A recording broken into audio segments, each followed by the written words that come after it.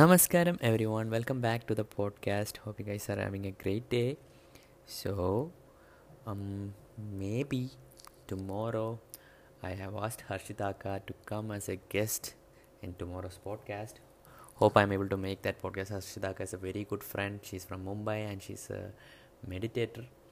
So you can check her out on my Instagram page. Just type at Harshita HARSHITA, and then you will find an awesome lady. Go follow her. So coming to today's podcast. So today something that went through me is I've been doing my Angamardana, and it gives me a lot of physical fitness. Whatever I want to do, whatever I feel like doing, my body is never comes in my way. That is something that I enjoy a lot, that whatever I want to do, my body should never come in my way.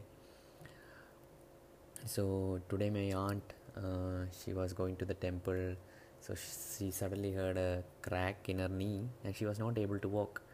So she was telling, like, when she saw people walking so easily, she was like, oh, will I ever be able to walk like that? Because right now she's having a big band-aid on her knee.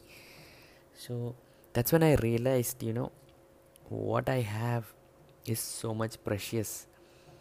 And in my auntie's like x-ray, it showed that it was not nothing happened to the bone, it was the ligament. And Angamardana is one practice that Sadhguru says actually focuses on the ligaments. It does not focuses on the muscles, it focuses on the ligament. And if you do Angamardana, it will give you a different kind of fitness. So that's when I just valued my Hatha Yoga practices and what has been given to me. So what I would like to tell you guys is, if you're doing any kind of Hatha Yoga practice, please do not skip it, because I also tend to skip it sometimes. But I'm nowadays quite regular with it.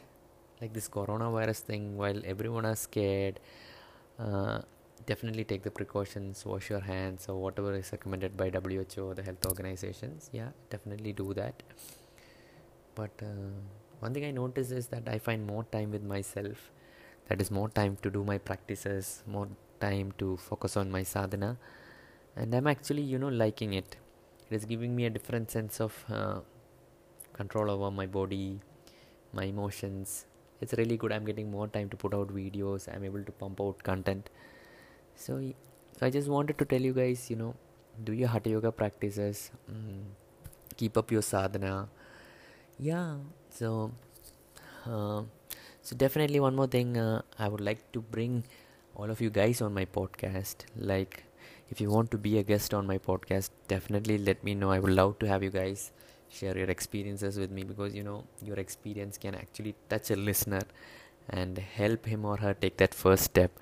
So if you feel it's not about coming, one thing that I always want to tell is, it's not about coming on the podcast or any of my videos and telling inner engineering is awesome, it is the best. No, the only thing that I tell mostly before my interviews are, please be genuine.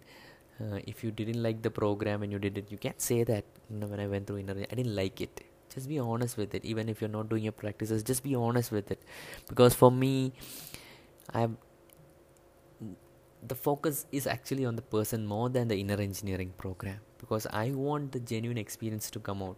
Because even though people should feel they can talk about the genuine experience rather than just pushing something out, because that is what is most missing in the world.